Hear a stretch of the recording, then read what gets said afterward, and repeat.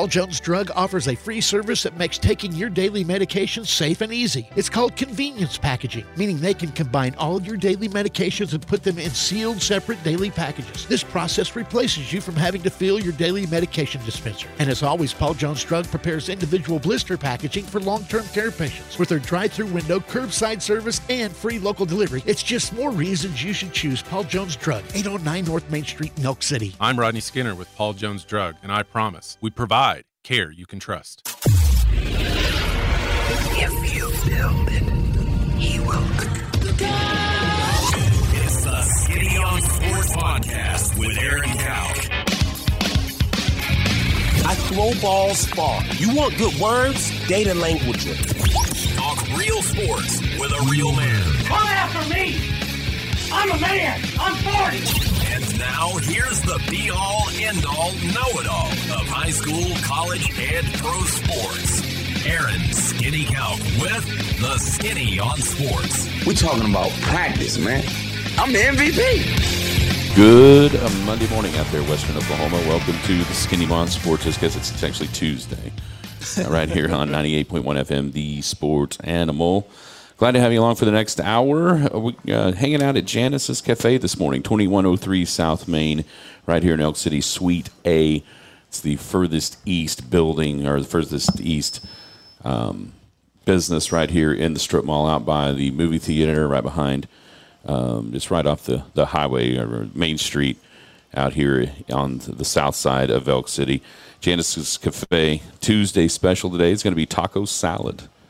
They also serve a full menu all day, so that's very interesting. If you were one of those people, and there's some people that do not like breakfast, do not like the breakfast items, you can come in here at 7 o'clock in the morning and get you a cheeseburger or whatever else you want. Or if you're somebody that loves breakfast, you can come at night and get an omelet. We'll be telling you all about Janice's Cafe throughout the day. I would love to meet the person who does not like breakfast. Who doesn't like breakfast? I know one. Are you serious? 100%. Is it in your house? It is not in my house. Okay. It was one of my college teammates in golf, John Rep. Did not like breakfast. John Rep. We would have when we would go. When I was taking the men's golf team at Southwestern, I took them to a couple of tournaments here and there. I would have to make sure we went to Sonic to get breakfast. Yeah. Because Sonic would fire up and cook him a burger. It's the only guy I know like that. But, yeah, Rep he did not like breakfast. He did not want that, so we would have to go to Sonic at Weatherford or wherever we were at to get him a cheeseburger. He would get a double cheeseburger for breakfast. Now he can come here. Just come to drive from Carnegie to Janice's Cafe right here in Elk City, and he can get a burger anytime he wants. It was always a kind of an interesting thing. What's your favorite here? What's your favorite? All meat omelet. All meat omelet? Without a doubt. The all meat omelet. It's biscuits and gravy. Biscuits and sausage gravy. Yes, and I have to get an egg on the side, sunny side up. That's my go-to here. Love it. I'm intrigued by the hot cake sandwich. Okay. I think it's just like two pancakes with eggs and bacon and sausage in the middle. There you go. Bacon or sausage. So right here, 2103 South Main, Suite A, Janice's Cafe. Like I said, all day. Full menu all day. There are not many places that do that. Fresh and healthy country cooking right here at Janice's. We got a couple of things coming up on the show. Coach J.W. Gillette of the Canute Trojanettes fast-pitch softball team headed to the Class A state tournament. We'll have him on the horn about 9:20, so the second segment. We'll talk to J.W. Then programming for tomorrow. We'll be back in studio. We're going to have so will everybody else. We're going to have a smorgasbord of coaches from around the area, starting with Coach Caleb Murray, the fast pitch coach at Elk City. His Elkettes are going down to Lone Grove for the regional tournament. He'll be there at 9:15. We're going to have Taylor Varnell, the head coach of the Canute Trojans baseball team, headed to the Class A state tournament. He'll be there at 9:30. And then, of course, it's Wednesday, so we'll hit Coach Zach Maynard of the Big Elk football team. I'm sure he'll have lots to say about last week's win against Clinton, and look ahead to Cash as well. He's about 9:45-ish, so we'll just kind of go back to back to back tomorrow. J.W. Gillette on with us today here in just about 10 minutes. And if we got to go overtime, we'll go overtime, right? Yeah, like we did. Not going to bother. No problem. Not going to bother us to do that whatsoever. So that's kind of what we've got coming up. We'll hit some college football, our top 10s. Who's going to play for OU this weekend? It Does it matter? The injury report is not good. We'll talk about that game. We'll talk about OSU and that Tech matchup that's always seems to provide huge fireworks year in, year out with those two teams going at it. I'm going to give you a chance to change your Big 12 title pick, Jared. Who do you think will be in that Big 12 title game right now? And then also we'll hit the NFL with the wrap up the NFL week. Top 5 at the quarter poll. Who is your top 5? Who's your MVP? And then would you change your Super Bowl pick? Also, Bobby Wagner.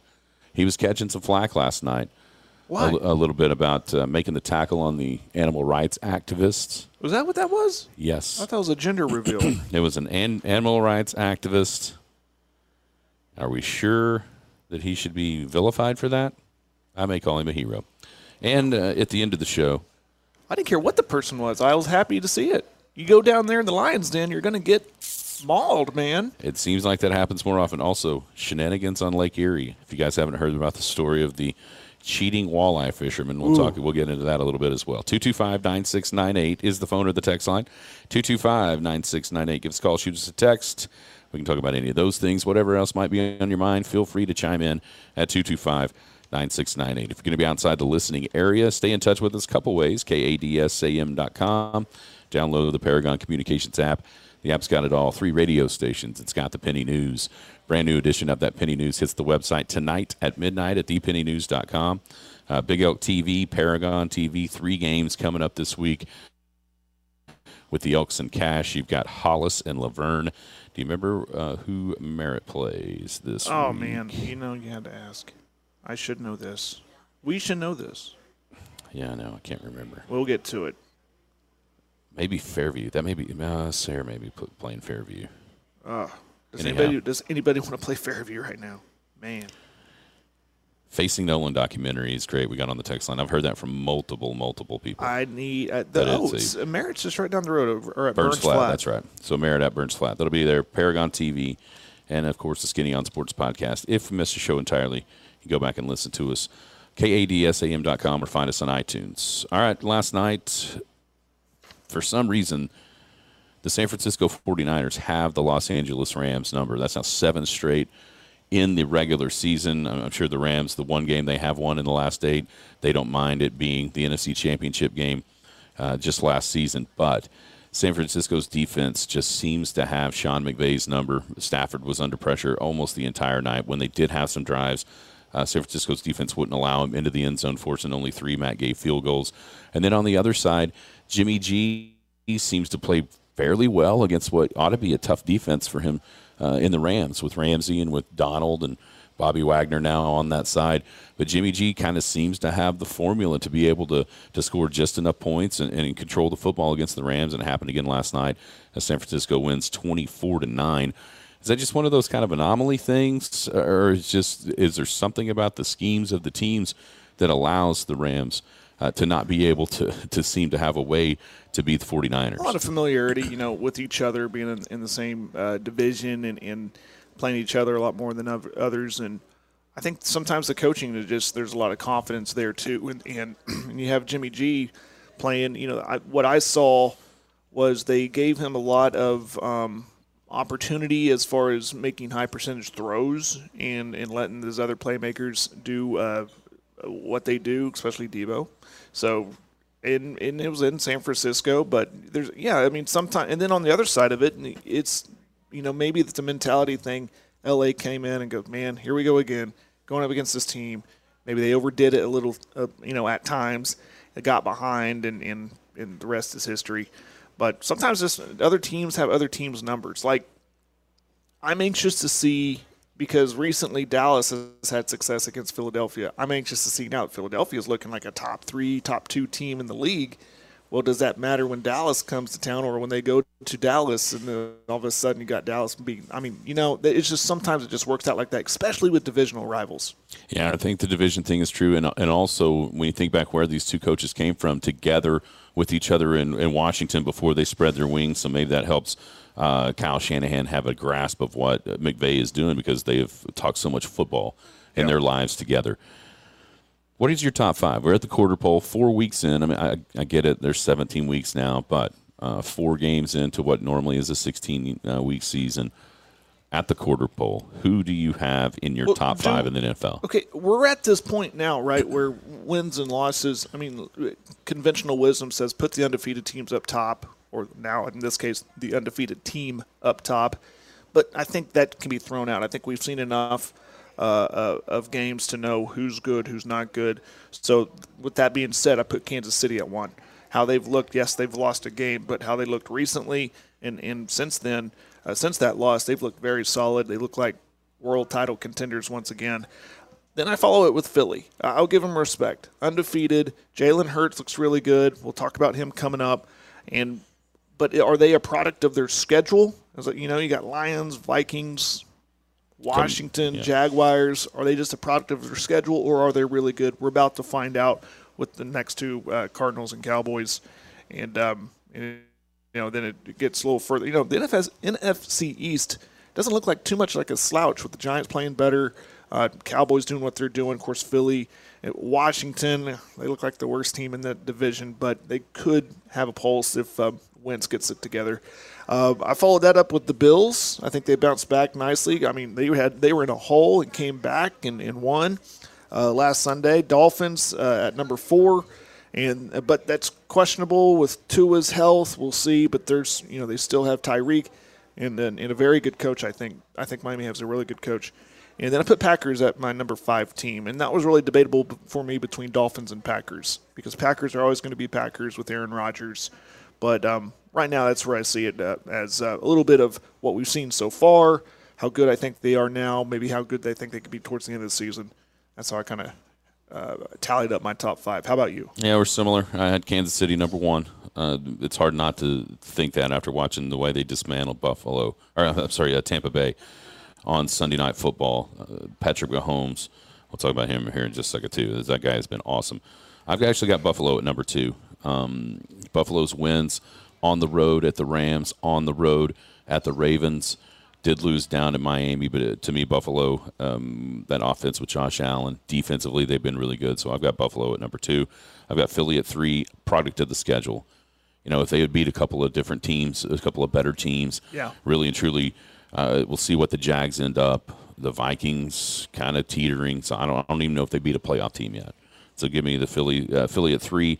I've got Green Bay at 4, and then I've got Baltimore at 5. Baltimore is a team that really ought to be 4-0. Instead, they blow huge leads to Miami. They blow that lead to Buffalo this week. Baltimore and Lamar Jackson, outside of that second half, he's been as good a player as there has been in the NFL. And then I got Miami just on the periphery. If there was a number 6, I've got them there. Huge concern with Tua. Also receiving votes. That's what you're telling me. Pretty much. MVP-wise. Man, I'm sorry. How have we not talked about that wild ending to that Saints-Minnesota game? Did you see that? Oh, it's a double doink from 61 yards, after Will Lutz had kicked a 60-yarder to tie it just like 2 minutes before. That was insane. That was the way. I mean, breakfast football, and then it ends like that. I threw on my Cowboys jersey and hat and sat down in front of the TV and said, let's go. We're going to have a really good day of football today. I wish there's a big part of me that wishes there would be a game like that every Sunday, and it's nix the Thursday night stuff because the Thursday night games are terrible. Yeah. The teams don't want to play. It's on a short week. That experiment, and if we're really worried about player safety, that's a huge problem. Who was it for them to be playing on Thursday? The pre-game show on Sunday night. I forget who it was talking, but brought up a good point about Thursday night game. If we're questioning player safety, that's something we need to question. I mean, because it's quick turnaround. Obviously, Tua is what the point of conversation was, but that's a good point. I mean, are we even paying attention? I mean, it's getting to the point of Thursday night games aren't good. No, Thursday night games aren't good. Very, very rarely do you have good for one team, the winner. That's about it. But is it? Then they got to turn around and play on a Sunday, sometimes at noon. Yeah, I don't like. It just doesn't seem like that experiment has worked out very well. No. Quality of play wise. All right, who's your MVP? You sticking with Josh Allen that you had in the regular season, or somebody else kind of crept up the list? Well, I think if we're looking at a leader right now, I like Jalen Hurts. I think all of that talk of is he or isn't he a NFL quarterback can be thrown out the window. The dude is good. From everything I've heard, and it shouldn't come to us as a shock, is that he is a workaholic when it comes to the little things of football. He wants to be a good NFL quarterback, and it's showing. So I'll put him right now as my number one guy, followed closely by Josh Allen. But I think at the end of the day, it could still be Josh Allen's award. But right now, I'm leaning Hurts. He's definitely inserted himself into this conversation. I think there's 4 that stand out above everybody, and it's Hurts, Pat Mahomes, Josh Allen, and Lamar. To me, those guys have separated themselves at a higher level than anybody else so far in the NFL season. So I don't know if there's a for sure leader right now, but to me, one of those 4 has to be the choice. I feel like I'm putting him there. I feel like I'm talking to a therapist. Let me tell you how I feel, Aaron. I feel like I'm putting Hurts there because of Philadelphia is the only undefeated team. Yeah. He's a big reason why. It's like an honorary award for him right now until they get knocked off, and then we can start talking about those other 3 guys. Yeah, when you look at Lamar, he was leading. He's leading in almost everything. By the way, the 4th leading rusher in the league going into last week. So he's really started off with a bang. All right, you had Bills, Rams, right, in the Super Bowl? Bills beating Rams. Was that your Super Bowl? Yes. I had to go back. Usually I have those notes on my other computer. Would you change your pick if you could right now? Or will you stick with Bills, Rams? I definitely will stick with the Bills. I'm sticking with them. They're going to have to take their lumps. Every NFL team does.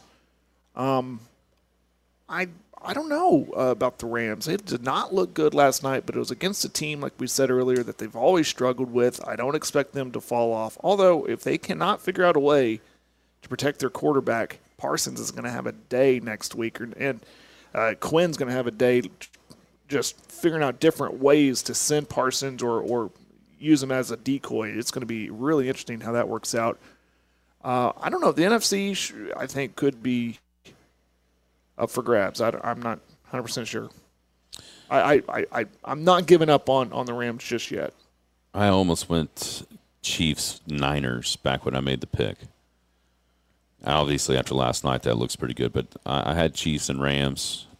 I'm the same way. Like the Rams don't look – they look a little shaky. But I'm not willing to put anybody – I don't trust Philly as a Super Bowl team. It's 4 games. So I don't feel good enough about anybody else. Maybe the Packers. But, man, that offense, are we sure that it's going to have enough firepower? Tom Brady and the guys down south in Tampa, where are they at? Bury him. I don't have a good sense of anybody besides the Rams to put there, so I'll stick with. I love my Chiefs pick, and I'll stick with the Rams. I need to look at because I went through my playoff picks, my divisional winners, my wild card winners. I need to go back. I don't have it in front of me. I need to go back and look at that. I really should just print it off and carry it around, and because that's a big thing too, the home field advantage. That's a big thing for me, and so seeing where it is right now, where it could end up, who has home field advantage moving forward, could alter my decision or change my opinion, I guess, on who's going to be in the Super Bowl. But I'll stick with those 2. It's still early for me to change. I'm not going to change it just yet. I'm not going to be too reactionary. All right, let's take a break. When we come back, we'll have Canute Trojanet head coach J.W. Gillette on with us to talk about the Canute's game coming up in the Class A Fast Pitch State Tournament and all kinds of different things as well with Coach Gillette. All right. We're hanging out at Janice's Cafe on a Paul Jones Drug Tuesday. We'll tell you about Paul Jones Drug as well as we move along throughout the show today. It's Skinny on Sports on the road at Janice's. Come back right here on 98.1 FM, the Sports Animal. Paul Jones Drug offers a free service that makes taking your daily medications safe and easy. It's called convenience packaging, meaning they can combine all your daily medications and put them in sealed, separate daily packages. This process replaces you from having to fill your daily medication dispenser. And as always, Paul Jones Drug prepares individual blister packaging for long-term care patients. With their drive-through window, curbside service, and free local delivery, it's just more reasons you should choose Paul Jones Drug, 809 North Main Street, in Elk City. I'm Rodney Skinner with Paul Jones Drug, and I promise we provide care you can trust. The Skinny on Sports.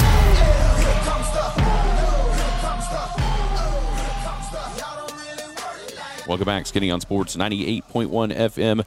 The Sports Animal hanging out at Janice's Cafe, 2103 South Main here in Elk City, Suite A. It's the furthest east of the businesses in the strip mall out by the movie theater.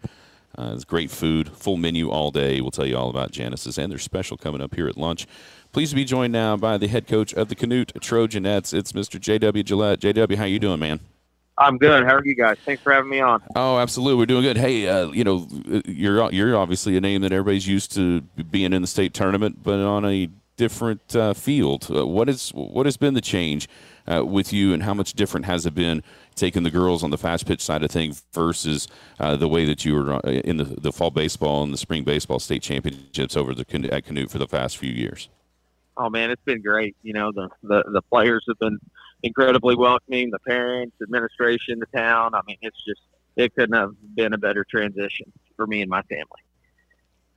Yeah, Coach, it's been interesting to watch going. I mean, I was interested to see how that would work going from baseball to softball, and a lot would say, "Oh no, it's simple, it's real easy. The games are similar," but I can tell you, being a girl dad, it's not that similar. I played baseball in high school, and then after watching my kid play here early on, and there's some differences there. Was there a little bit of transition there, or was it pretty seamless for you?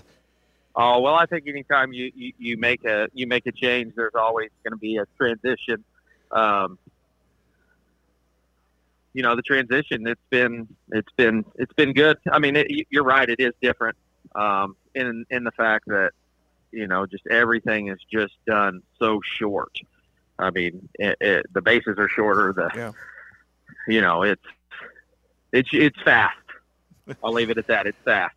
That's what makes the game so much fun to watch. It's what me and Aaron have always said. I love it. I love watching softball, fast pitch softball, especially at the level like OU plays, and then your girls. And let's talk about your season, how it's gone so far.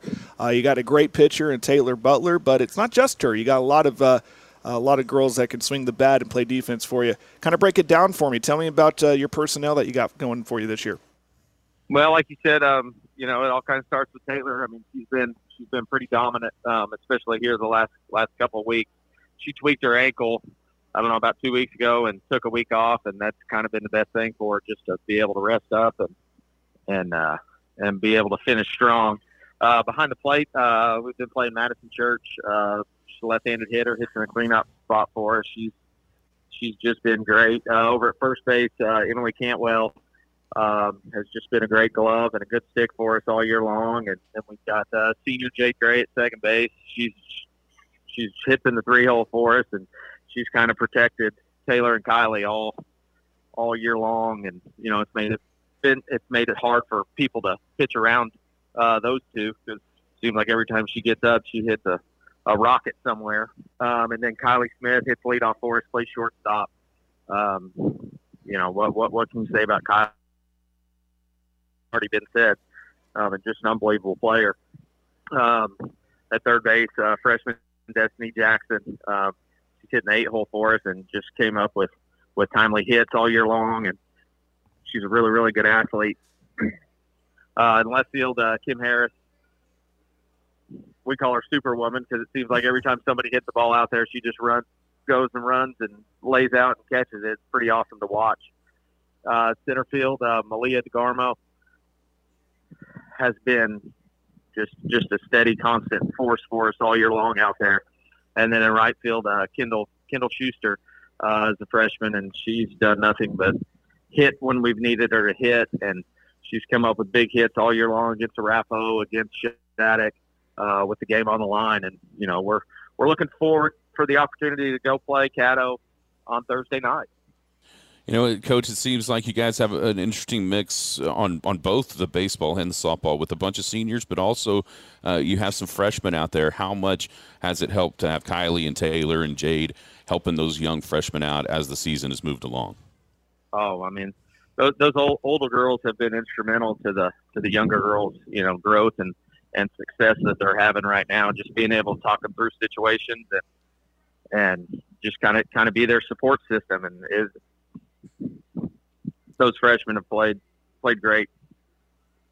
Was there a point in your year where you were kind of you maybe the point where, okay, we are really good. This is a team that's going to build and build and build, and maybe even be a true contender to make it into the state tournament? Was there that turning point or that little stretch where you were like, everything's working?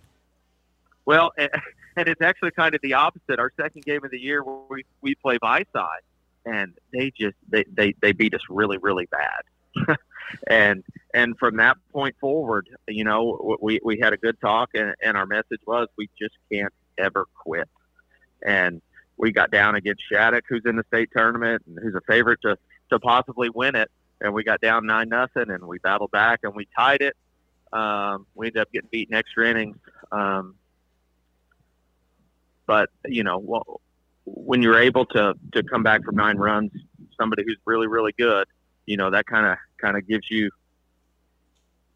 the idea that you got a chance if you can just clean up a few things. And our defense has been really, really good over the past 2 weeks, and we look forward for that to continue here going into Thursday night. It's funny how losses can turn a season around as opposed to wins, too. Let's talk. You mentioned Caddo. You got Caddo coming up on Thursday night in the Class A state tournament over there at ASA. They look really good. I think without looking, 1 loss on the year. But I think from what I've heard, that Taylor might be a better pitcher. But what's it going to take down the number 1 Caddo Lady Bruins? Well, you got to go in and you got to have confidence that you can win first and foremost. You got to make every routine play, and you got to get hits with 2 outs, and that's kind of been our message all postseason long was, you know, 2 out hitting, 2 out hitting, 2 out hitting, and we've been pretty successful, and we look forward to that continuing. Yeah, you guys are undefeated in the playoffs, and it hasn't just been Taylor's been good on the mound, but also the bats have really come alive. Is that what has clicked in the batter's box for your girls here in the last couple of weeks once the district tournament started? Well, I think they're just trying to get the next hitter up, and I think when that's your philosophy offensively, you know, you're looking for your pitch early, but also if they're not around the zone, you know, you're taking and you're trusting that girl behind you, and we've been pretty successful doing that. So, yeah, I was kind of hoping you'd save some runs in that Thomas game for the state tournament. My 40 runs, that was just a marathon, and look at the box score on that one was crazy. But yeah, it was nice to get them all at home. Did you like that? I mean, to get all those playoff games at home. Oh, absolutely. Anytime you can play in front of our fans with tons of people and golf carts and all kinds of good stuff going on over there, it was pretty exciting to be able to do it in front of our hometown fans. My final question, and we're going to have Coach Varnell on tomorrow. My final question, you know, he got in the state too. He's continuing that tradition of good baseball over there in Canute. What's your advice to him? This is his first taste of a state tournament. What's your advice to the new head coach on the other side? Oh God, you got to go out and you got to enjoy it. You know, it's hard to get there, and anytime you can get there, it's a cause for celebration, and you enjoy every chance you get. All right, my last one. If I said, Coach Gillette, your girls have to do one thing in order to be in the game and maybe upset Caddo, what would be that one thing? I would say hit with runners in scoring position. All right, man. Hey, good luck. Congratulations on your first season as the fast pitch coach over at Canute. I'm sure there will be a whole bunch more state tournaments that we'll be able to speak with you about with you. So good luck on Thursday, and we'll definitely be watching. Absolutely. Thank you guys so much for having me. Yep. Oh, absolutely. Thanks, Coach. Head coach J.W. Gillette. Thank you. Thank you very much, J.W. Gillette of the Canute Trojanettes. You know, it's funny you said that because early on it felt like they had a little bit of a struggle to start. I remember that Vice game. We were there. It was at the Elk City Festival. That's right. And we were kind of hopping, and I was hopping back and forth, getting the Elk City broadcast going. And, of course, I've invested interest in Canute, watching what happened over there. But he mentioned the Shattuck game, too. They got down 9-0, came back, forced extra innings, ultimately lost. But it is funny how losses can motivate a team. Like, look, we were right there. We were that close to taking down a title contending team in Shattuck, and it did kind of springboard their season. And especially when the game goes like that, after the Vice loss was 14-2, then just a little bit later on, and not even a week later, I guess, in the season, you're down 9-0, and things are kind of going just completely the wrong way, and then you battle back, and you kind of you see with your own eyes, you know what? We're just as good as that team. That team's supposed to be in the state tournament. So can we. And so from that point on, it feels like the Trojanettes, you know, there's been some losses here and there, but there hadn't been kind of that lull like there was to start the season. with the Elk City Festival, and then up there at Leedy in that tournament is when that Shattuck game happened. So good luck to Coach Gillette. It's obvious he knows what he's doing after what he did on the baseball side of things at Canute, and then first year in fast pitch, being able to take the Trojanettes to the state tournament. That it's probably shouldn't be any sort of surprise that they're having success over there in Canute. Also here on the text line, like to wish good luck to Coach Walker or Coach Baker and her little sister Addison Walker and the Whitesboro Lady Bulldogs in the Class B fast pitch state tournament. Saw that. Yeah, we're friends on Facebook, so I've been seeing the updates on that one. That's pretty cool. Who is it? Coach Baker? Yeah.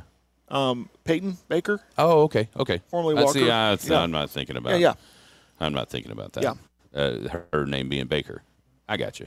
Yeah, it's yeah. Yeah, I got you. But over there in Whitesboro. Whitesboro. Getting in the Class B. Whitesboro's way over there on the other side of the that state. Is, that is a lot of trees over there. Yeah. It's a southeast area. I'm not sure if it's McCurtain County, but if not, it's pretty dang close. It's that area right there. See, to me, there's a big part of me that considers once you get like south of I-40 and west of I-35, isn't that whole thing like McCurtain County? Pretty much. Pretty much. I've always said this. It's weird when we're so used to driving. We drive a lot going to basketball games and football games out here in western Oklahoma, and you can get on a highway and go straight with barely turning the wheel, unless you're turning at an intersection. Oh my gosh! It's southeast of Tallahena. Yeah, it's out there. Whoa. Yeah, you get that area you describe. You're twisting and turning and going through trees. You don't know what's coming around the next turn, and then you don't understand why is it taking me 2 hours to drive 30 miles. Yeah, there's no straight line. There's no straight roads. Yeah. To Whitesboro. Yeah. Beautiful country, though. I love that area down there, that Beavers Bend area. Yeah, it's beautiful country. Congratulations to Coach Baker. Yep. All right, so at the Class A, let's read off the bracket because it came out after we were off the air yesterday. We'll go in chronological order. The first game in Class A at the OG&E Energy Field at Hall of Fame Stadium. 11 o'clock in the morning, it will be Ripley versus Arapahoe Butler. I believe that's number 2 versus number 7 in Class A. So Ripley versus Arapahoe Butler, followed by number 3 and number 6 at 1:30 at Cyril and Red Oak. Then at 4 o'clock, the 4-5 matchup of Shattuck and Sterling. And then that 1-8 matchup at 6:30. The last game of the night is Canute and Caddo. Class B. Let's see. I had it pulled up. So Class B, at 11 o'clock, Moss and Tupelo. At 1:30, Roff and Kiowa. At 4 o'clock, Boswell and Calumet. And then Buffalo Valley. Oh, that's the baseball. I got the wrong one. Oh. I clicked on the baseball. I was like, wait a minute. Well, Whitesboro's not in there. There we go. There we are. Because I was looking for Lakiba Sickles. Yeah. 11 o'clock, it's Kiowa and Stewart. Lakiba plays Moss at 1:30. 4 o'clock, Buffalo Valley and Tupelo. And then Whitesboro takes on number 1, Turner, at 6:30. Oops. Very good. A lot of good softball. I like how they use ASA Hall of Fame Stadium in its complex for all those. It's kind of like the big house of softball. Yeah, and then on Saturday, the baseball will be at Bricktown Ballpark. Yep. Speaking of, let's go through the baseball. Go to the baseball. Yeah, let's go to the baseball. We will have Coach Farnell on tomorrow from Canute. They got the unenviable task at 11 o'clock in the morning out at UConn to face Silo, number 1 Silo, who the Rebels had their 59-game winning streak, I believe, snapped by Roth just about a month ago. But still, Silo and Canute will be there at 11. Amber Pocasset and Oaktahaw at 1:30. 4 o'clock game is Dale and Rattan, and the 6:30 game is Bing and Worcester. That's in the Class A Fall Baseball State Tournament. Class B will feature Moss and Tupelo at 11. I already read this one off. 1:30 is Kiowa and Roth. Good luck with Roth. 4 o'clock, Boswell and Calumet. And then Fort Cobb, Broxton, and Buffalo Valley. I wouldn't mind seeing a Fort Cobb Calumet semifinal. I'm telling you. And then the winner facing Roth. Calumet, keep an eye on them. They've played some good baseball this year. And, of course, Fort Cobb's Fort Cobb. They're always good. And then we also have a 4A regional fast pitch action. That came out after we went off air. Yesterday. Yeah. After we just right as we went off air. We saw that bracket pop up. Of course, Clinton and Elk City are in the same regional after the Lady Reds were able to win their play-in series over a class in SAS. It's going to be down at Lone Grove. So at noon, according to this schedule, at noon it'll be Lone Grove and Clinton, followed by Elk City and Chickasha. We've seen those two teams play right out here at the festival to start the season. The Elkcats got past Chickasha that day. It was a pretty good game. Once Chickasha, they started with one pitcher. The Elkcats shelled her. They brought in another one, and that girl really kind of had a beat on what the Elkcats were trying to do at the plate for a while, and then Elk City exploded it into the game. But so Lone Grove, Clinton, Elk City, and Chickasha. Elkcats and Chickasha at 2 o'clock. Other teams from around the area, Weatherford's hosting. They'll get Elgin at noon on Thursday. The other two there are Plainview and Perkins Tryon. So a good chance for the Lady Eagles to make it to the 4A state tournament out of their own at their own ballpark. Tuttle will play Newcastle at 2 o'clock. They're at Tecumseh, same place Elk City went last year. Oh, okay. So Tecumseh is the defending 4A champion. They get Marlowe first. Tuttle and Tecumseh in the same regional. That means one pretty good team may be eliminated. Will be eliminated. Before the state tournament happens. Yeah, and you got that Tri-City rival for. Right Absolutely. there, and you never know how things might shake out down Lone Grove. You got I-40 rivals might be playing each other, depending on how things work out. Yeah, it'd be nice if Elk City and Clinton were playing at 6 o'clock and not 4 o'clock for the winner's game and not the loser's game. Hey, it is a Tuesday. That means it's a Paul Jones Drug Tuesday. Rodney Skinner, our good buddy down there at Paul Jones Drug, 809 North Main Street in Elk City. Paul Jones Drug is care you can trust with delivery in the Elk City area. It's free delivery in the Elk City area. They're the oldest compounding pharmacy right here in Elk City. Free local delivery, drive-through pickup, long-term care unit packaging. That's those blister packs that they have for the long-term care. And also convenience packaging, individual packaging every daily meds. What does that mean? It means you don't have to have the big plastic pill container with the days on the front, and you got to load it up every week and make sure you've got the right dosage and the right pills and all that stuff going on. No. You don't have to do that. At Paul Jones Drug, they will package those individually for your daily medications. So easy. Rip it off, take them, throw it away at Paul Jones Drug, 809 North Main. We're hanging out at Janice's Cafe, 2103 South Main Street here in Elk City. Looking at the menu, there's taco salad for the Tuesday special. You can get the whole menu all day right here at Janice's Cafe, 2103 South Main, Suite A in Elk City. We're going to take a break. When we come back, hit some college football, rank some teams, talk about the big game in Dallas, game up in Stillwater as well. See if you want to change your Big 12 championship game pick with what's happened through the first couple of weeks of conference play. And also, before we get out of here, we're going to have to mention what happened at Lake Erie with the craziness on the Walleye Trail. Skinny on Sports from Janice's right here on 98.1 FM, the Sports Animal. Paul Jones Drug offers a free service that makes taking your daily medications safe and easy. It's called convenience packaging, meaning they can combine all your daily medications and put them in sealed, separate daily packages. This process replaces you from having to fill your daily medication dispenser. And as always, Paul Jones Drug prepares individual blister packaging for long-term care patients. With their drive-through window, curbside service, and free local delivery, it's just more reasons you should choose Paul Jones Drug, 809 North Main Street in Elk City. I'm Rodney Skinner with Paul Jones Drug, and I promise we provide care you can trust. The Skinny on Sports. Fuck. Yeah. Yeah. Welcome back. Skinny on Sports on the road today at Janice's Cafe, 2103 South Main here in Elk City. The Tuesday lunch special will be taco salad, but they serve their full menu all day long. That means if you want a omelet at night for breakfast, for dinner, you can have that. Or if you want a burger for breakfast, you can do that as well. Serving the full menu all day at Janice's Cafe. Fresh and healthy country cooking right here at 2103 South Main in Elk City. Also, this is a Paul Jones Drug Tuesday. Thank you to Rodney Skinner at Paul Jones Drug. Care you can trust right here in the Elk City area. We mentioned some of the medical stuff that they do. Also, awesome gifts, awesome greeting cards. Most insurances are accepted down there at Paul Jones Drug.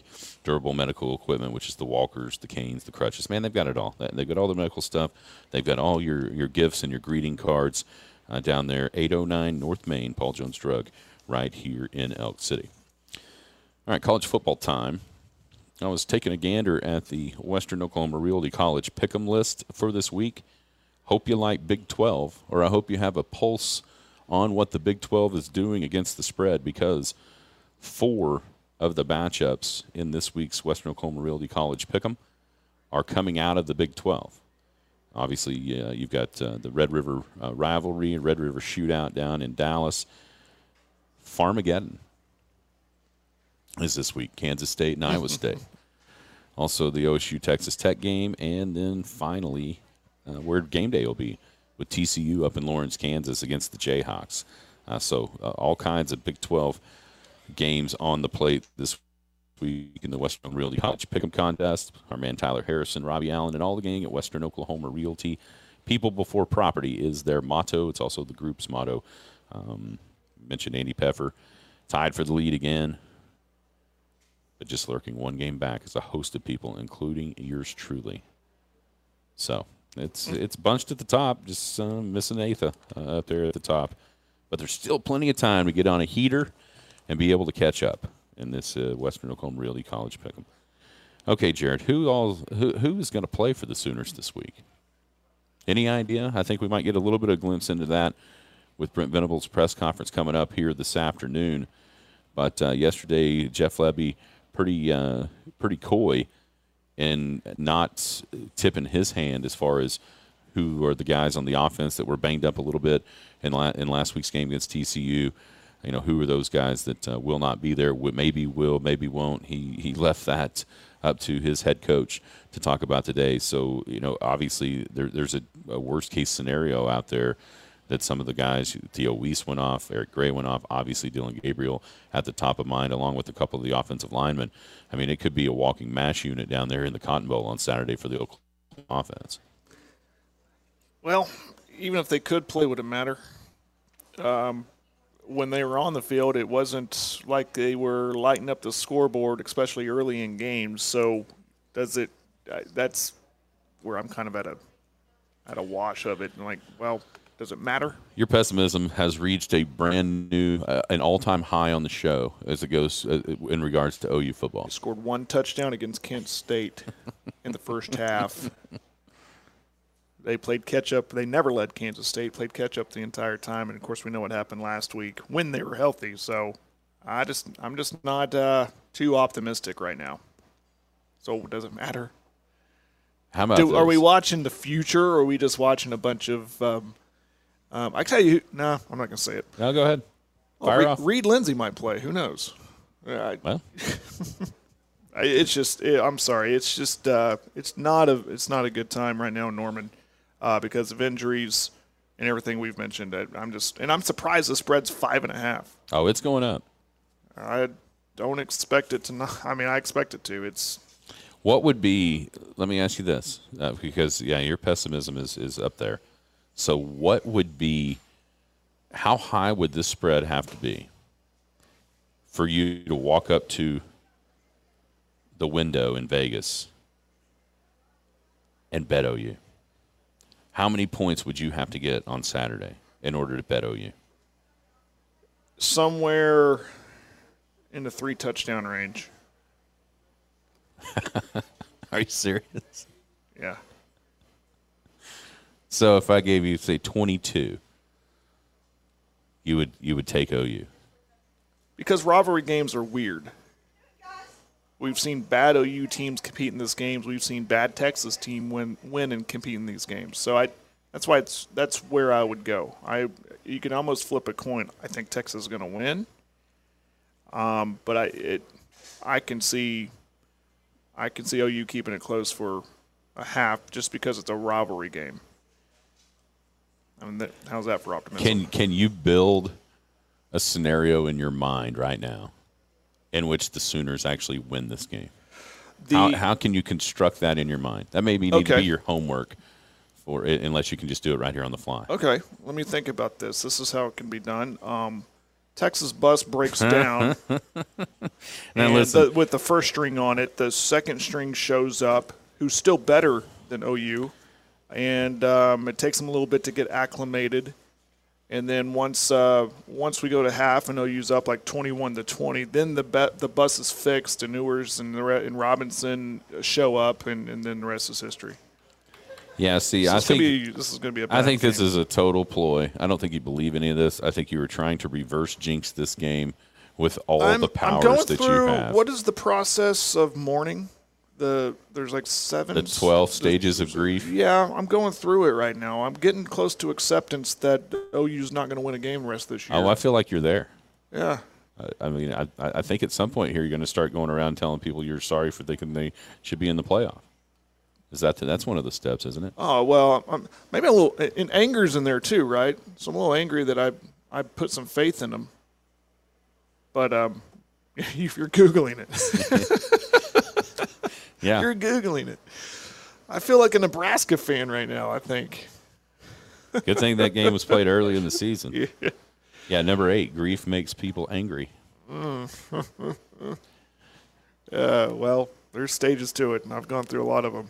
I think we'll know a little bit more today as far as the OU side, who might be available to play on Saturday. Here's a question for Texas. Do you think we'll know? And seriously, not at quarterback. Do you think we'll know, or do you think we'll get a bunch of,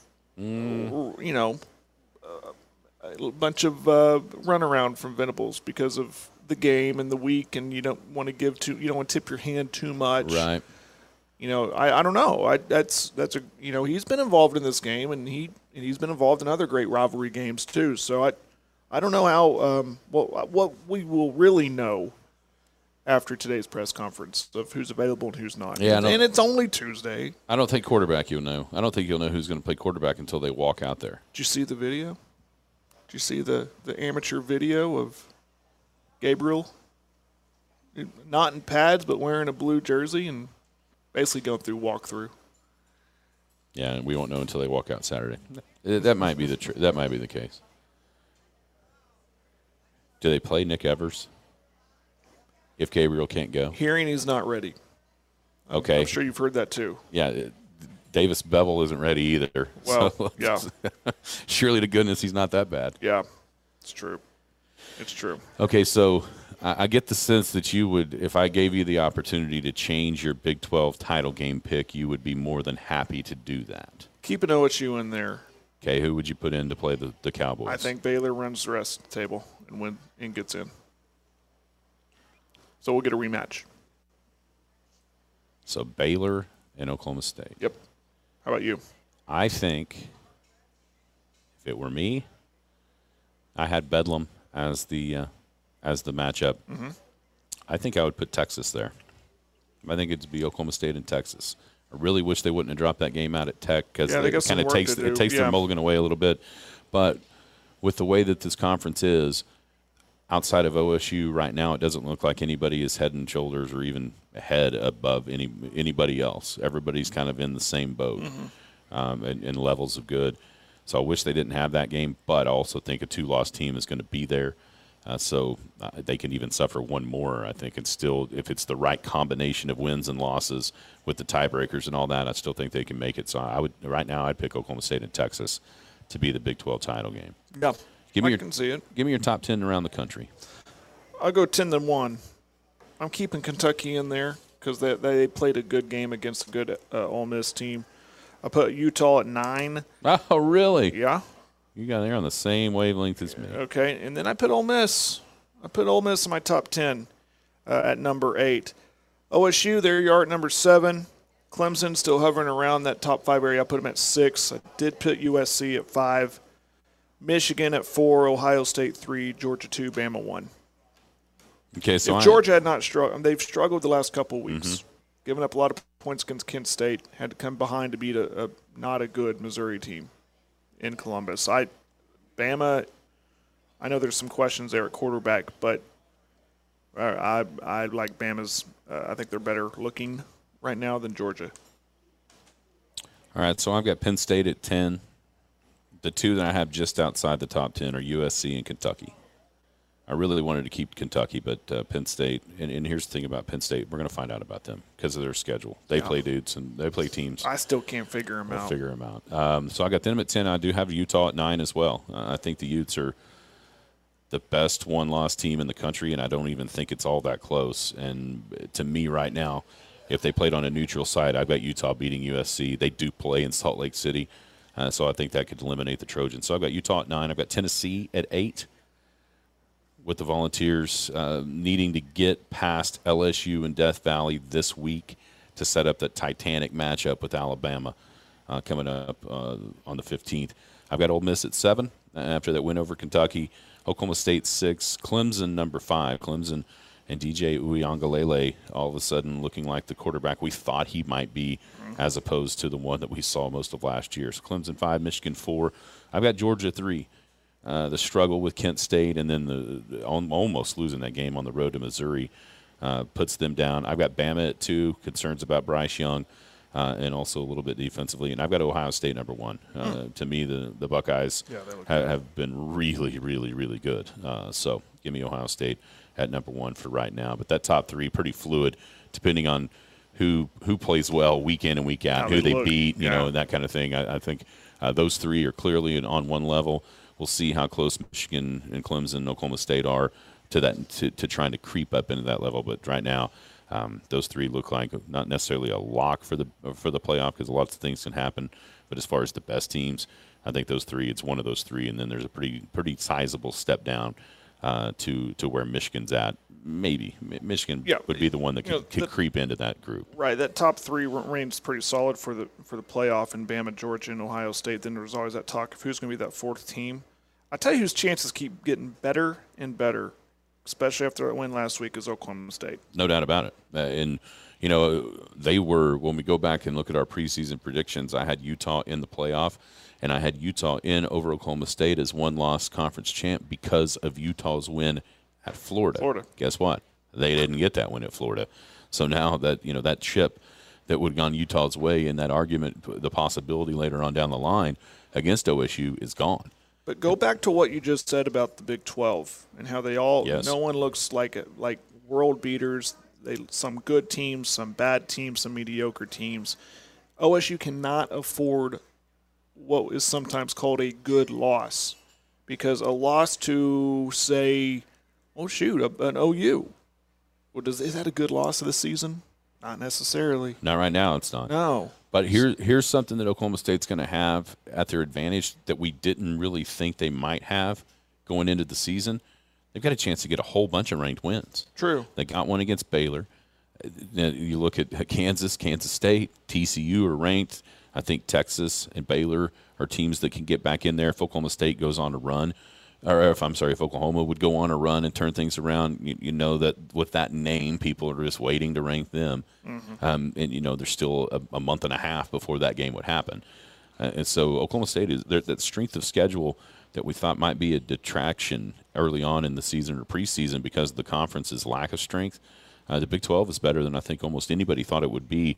Maybe not at the very, very top, but all the way down through the conference, there's going to be quality wins throughout the season, throughout the schedule for Oklahoma State. So I think you make a great point there that they'll, you know, think about what Clemson's got. They won those 2 ranked games the last couple of weeks, but then who's left? Yeah. You know, things drop off pretty dramatically, whereas OSU is going to have to continue to beat good teams, maybe even ranked teams, as they move along throughout the schedule. Okay, so did you see? Wrap it up here from Genesis with the final story. Oh, here you go. Michigan and Tennessee, both teams I'm curious about. Yeah, I'm high Billy on Tennessee. If I'm doing the receiving votes thing, Tennessee might be my number 11 team. Sure. Well, here's the thing. We'll find out about Tennessee this week at Death Valley against LSU, an LSU team that I left for dead clear back at the Superdome first week after they lost that game to Florida State. Since then, they've kind of turned things around. Haven't looked just great, but they have been able to win games. And so, you know, LSU, I think I found that they were in the poll this week at number 25 in one of the 2 polls. So that's they could be sneaking around. It can be right there. So getting a win, anytime you win at LSU, it feels like it's a bigger thing than maybe it should be because of how. All the talk was 12 years ago. Tennessee felt like they were robbed. Did you see that final? Well, they weren't robbed. They screwed themselves. Oh. You see how it happened? Okay, so vaguely remember. It's 14 to 10 Yeah. with 30 seconds left. LSU is on about the Tennessee 2-yard line. 2 or 3 down there close, trying to punch it in, but they have to have a touchdown.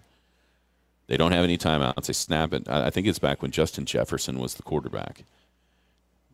He tries to run it in. He gets tackled on the 2. So then everybody's in scramble mode. LSU's running personnel on the field, off the field. Tennessee's running on the field, off the field. They get the play snapped with about 3 seconds left. Jefferson's in the shotgun. It's a bad snap. Tennessee covers it. Game over. Except Tennessee had 12 dudes on the field. Oh, right. So that penalty, That's what happened. they got an untimed down. LSU scores a touchdown to win the game 12 years ago. That's right. When Tennessee, you know who the coach of Tennessee was back then? Oh, man.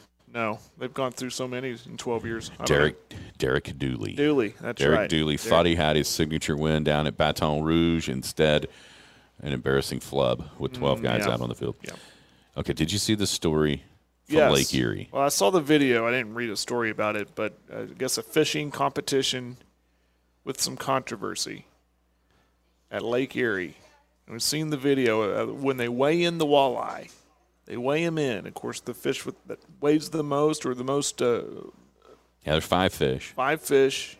Throw your 5 biggest fish out there. The cumulative weight, the most wins, right? That's correct. Okay. And these 2 guys had been Jake Runyon and Chase Kaminsky. Okay. They had been there had been some rumblings in the walleye circuit that they might have been cheating for a while. Both of them? Yeah, there's a 2 team. guys. They're There's a team. As a duo. Yes, yes. Okay. And so, at the end of the tournament this time, after months of suspicion, the tournament director of the Lake Erie Walleye Trail Fishing Tournament, Mr. Jason Fisher, decided we're going to settle this once and for all. So when those 2 guys turned in their 5 walleye limit, Mr. Fisher cut into one. And when he cut into one, he found weights. Lead weights. Lead weights in the belly of these walleye. Oh, boy. So then he proceeded to continue to cut into the other 4. Guess what else he found? Well, fillets. Yes, they were wrapping some of the weights in fillets from other fish. Right. To almost simulate eggs or something where it wouldn't be so hard. Right, to disguise it, To I guess. disguise yeah. it. What's amazing to me is how this was allowed. Apparently this has been going on for a while now. Right. How much money have they won? How much have they won? How much have they cost everybody else? But more importantly than that, you know fishermen, anybody that's a fisherman. Yeah. How are they getting away with this? I don't know. Because it's like 8 pounds worth on 5 fish. When you go out with dudes that know how to fish and they see them catch one, yeah. If you ask them how much that thing weighed, they could get it within like a couple of ounces. Exactly. I mean, these dudes were doing even before they pull it out of the water, like, this one feels like it's a 5-pounder. Oh boy, yeah, exactly. And then when you see it, they hold it. Oh, yeah, it's 5.3. And then you weigh it. It'd be like 5.2 or 5.4, or they'd hit it right on the head. How are these other guys letting these guys get away with it? It's like 1.5 pounds of fish. I don't know. Yeah.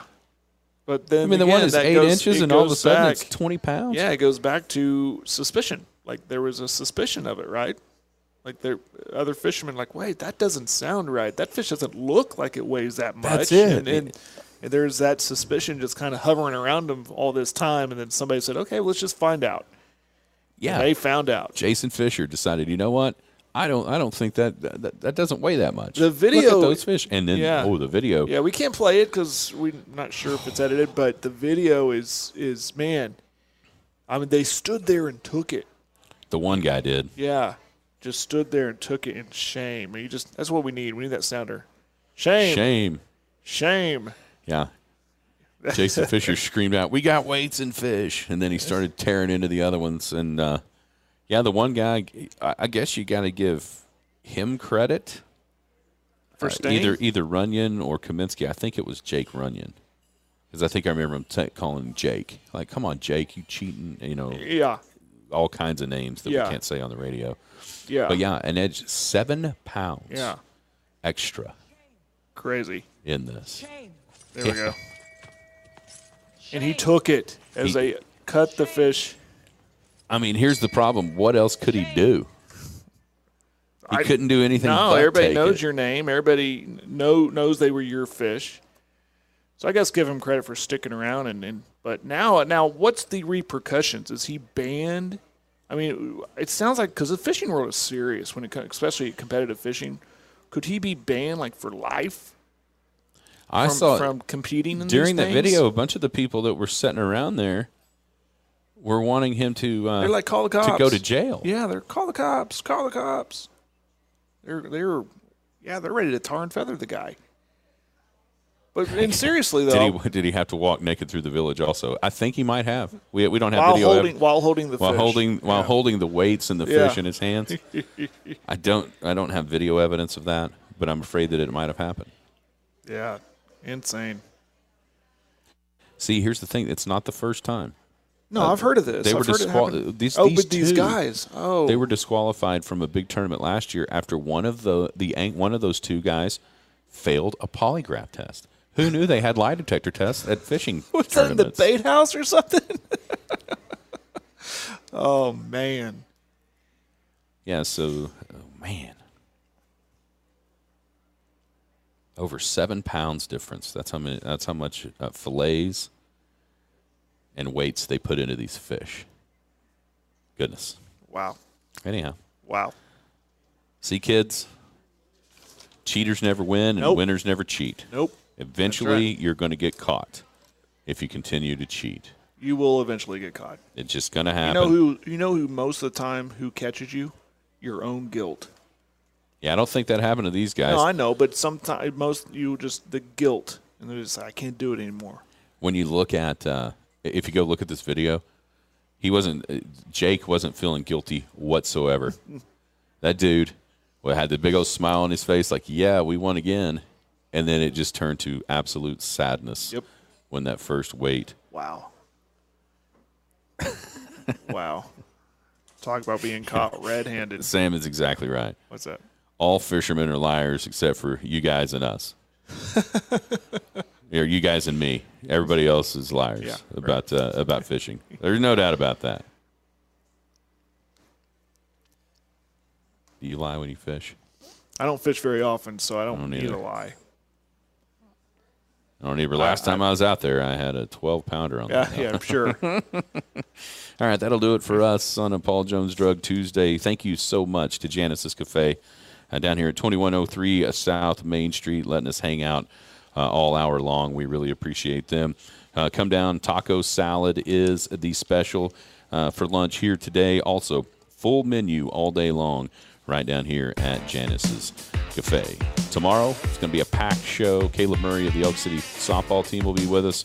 We'll also have our man Taylor Varnell with Canute Baseball. And, of course, it's Wednesday, so Big Elk football coach Zach Maynard will stop by at some point at the end of the show. Thanks so much. Everybody have a wonderful Tuesday. We'll be back tomorrow, back in studio with the Skinny on Sports. You've been listening to the Skinny on Sports podcast with Aaron Cow. Be sure to hit that subscribe button to get alerts of when the latest podcast is available. Thanks for listening. That ball is blistered to right. Way back. Goodbye. Paul Jones Drug offers a free service that makes taking your daily medications safe and easy. It's called convenience packaging, meaning they can combine all your daily medications and put them in sealed, separate daily packages. This process replaces you from having to fill your daily medication dispenser. And as always, Paul Jones Drug prepares individual blister packaging for long-term care patients. With their drive-through window, curbside service, and free local delivery, it's just more reasons you should choose Paul Jones Drug, 809 North Main Street in Elk City. I'm Rodney Skinner with Paul Jones Drug, and I promise we provide care you can trust.